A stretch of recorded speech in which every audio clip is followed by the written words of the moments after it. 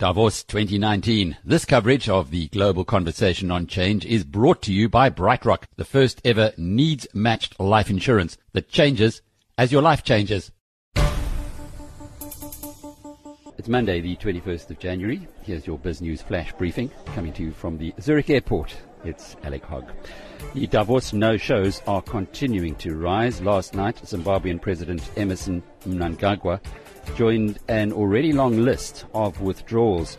The Zimbabwe president was widely criticized in the past week over his visit to Moscow, complete with 3 dozen in his entourage. While Mnangagwa was away, Zimbabwe experienced protests against a currency crisis, which is severe even by standards of South Africa's neighbor. It evoked a brutal crackdown by security forces. Mnangagwa was on his way back, presumably to try and calm things down. US President Donald Trump withdrew 11 days ago over the continuing partial government shutdown in the United States, which affects 800,000 federal government employees. And on Thursday, the rest of his team also pulled out. So from being a powerful, indeed the most powerful US delegation ever in Davos, they now have pretty much nobody. Other late withdrawals due to domestic issues are British Prime Minister Theresa May, which is no surprise given what's going on with her Brexit plan, and French President Emmanuel Macron, who's got his hands full with the yellow jackets. Chinese President Xi Jinping and his Indian counterpart Narendra Modi both decided to send deputies this year. That news came through long ago. South African President Cyril Ramaphosa arrives in Davos on Tuesday after launching the ILO's Future of Work report in Geneva earlier that day. He returns to South Africa on Thursday before jetting off again, this time for a state visit to India on Friday, where he will be joining the Indian president in celebrating the Independence Day. The 2019 Edelmans Trust Barometer, to be officially launched in Davos this week, shows a continuing rise in the gap between global elites and the rest of humanity. Only 20% of the 33,000 people that Ellermans polls are across 27 countries, South Africa included, say that the system is actually working for them. Almost 3/4 of those polled call for change. There has been a slight improvement in the United States after the trust crash that followed Donald Trump's election. It was helped by the Democratic Party regaining control of the House of Representatives, hence putting a check onto Trump's worst excesses.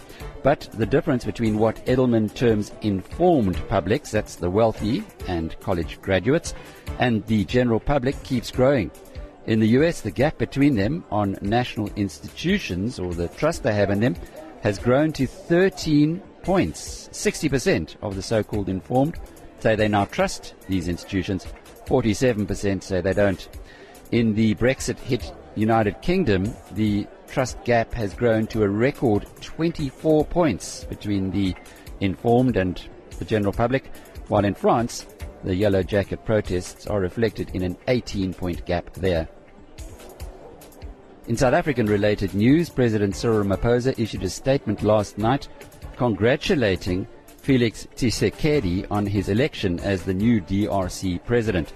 A similar statement was issued by the 16-member SADC, which South Africa dominates. The DRC's Constitutional Court found yesterday that an attempt by one of the other candidates, Martin Fayulu, to have the result reassessed was not in line with the DRC's law.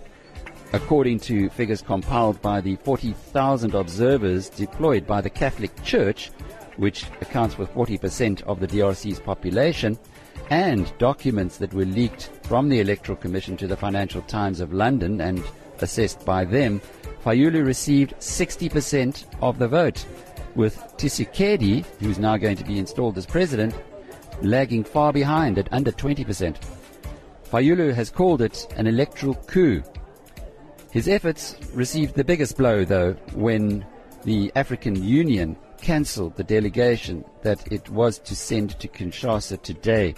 This is a significant reverse by the AU, which last week cast serious doubt on the official result and was urging the DRC's Constitutional Court to delay the decision. This has been your Biz News Flash Briefing. I'll be back again for the rest of the week. Until the next time, cheerio. Davos 2019. This coverage of the global conversation on change is brought to you by BrightRock, the first ever needs-matched life insurance that changes as your life changes.